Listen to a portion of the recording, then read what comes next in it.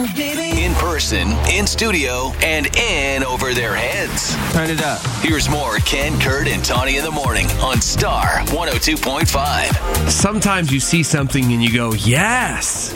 And then your brain kicks in and go, I don't know about this. Last night I was at the store and they had free samples of cotton candy. Ew. And I thought, all right, well, if you don't like cotton candy, but I looked at it and went, oh, you don't see free samples of cotton candy very often. I was excited. No. But they were in little plastic bowls, little throwaway cups, the plastic cups. Okay. So it was loose cotton candy, no bag around it. And I thought, I don't know if I want loose cotton candy. Like when you buy cotton candy, though, it either comes right, at the fair they make it right in front of you and they hand it to you. If you're at the iCubs game, it's in bags and stuff. I don't know. This cotton candy that's been sitting out, I don't know if I'm a fan.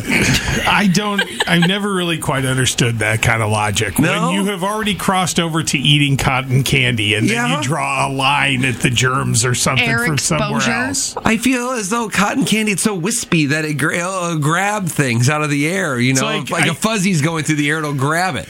I remember when I was young, there was this guy that used to, those like community ashtrays in buildings and stuff. He would take, halvesies out and smoke them.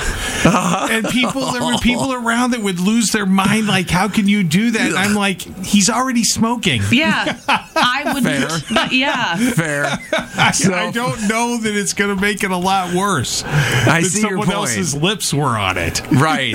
Like if a fuzzy does land on the cotton candy, it's probably more nutritious than the cotton candy. I gotcha. Using dad jokes to tell you about Star 102.5's phone number?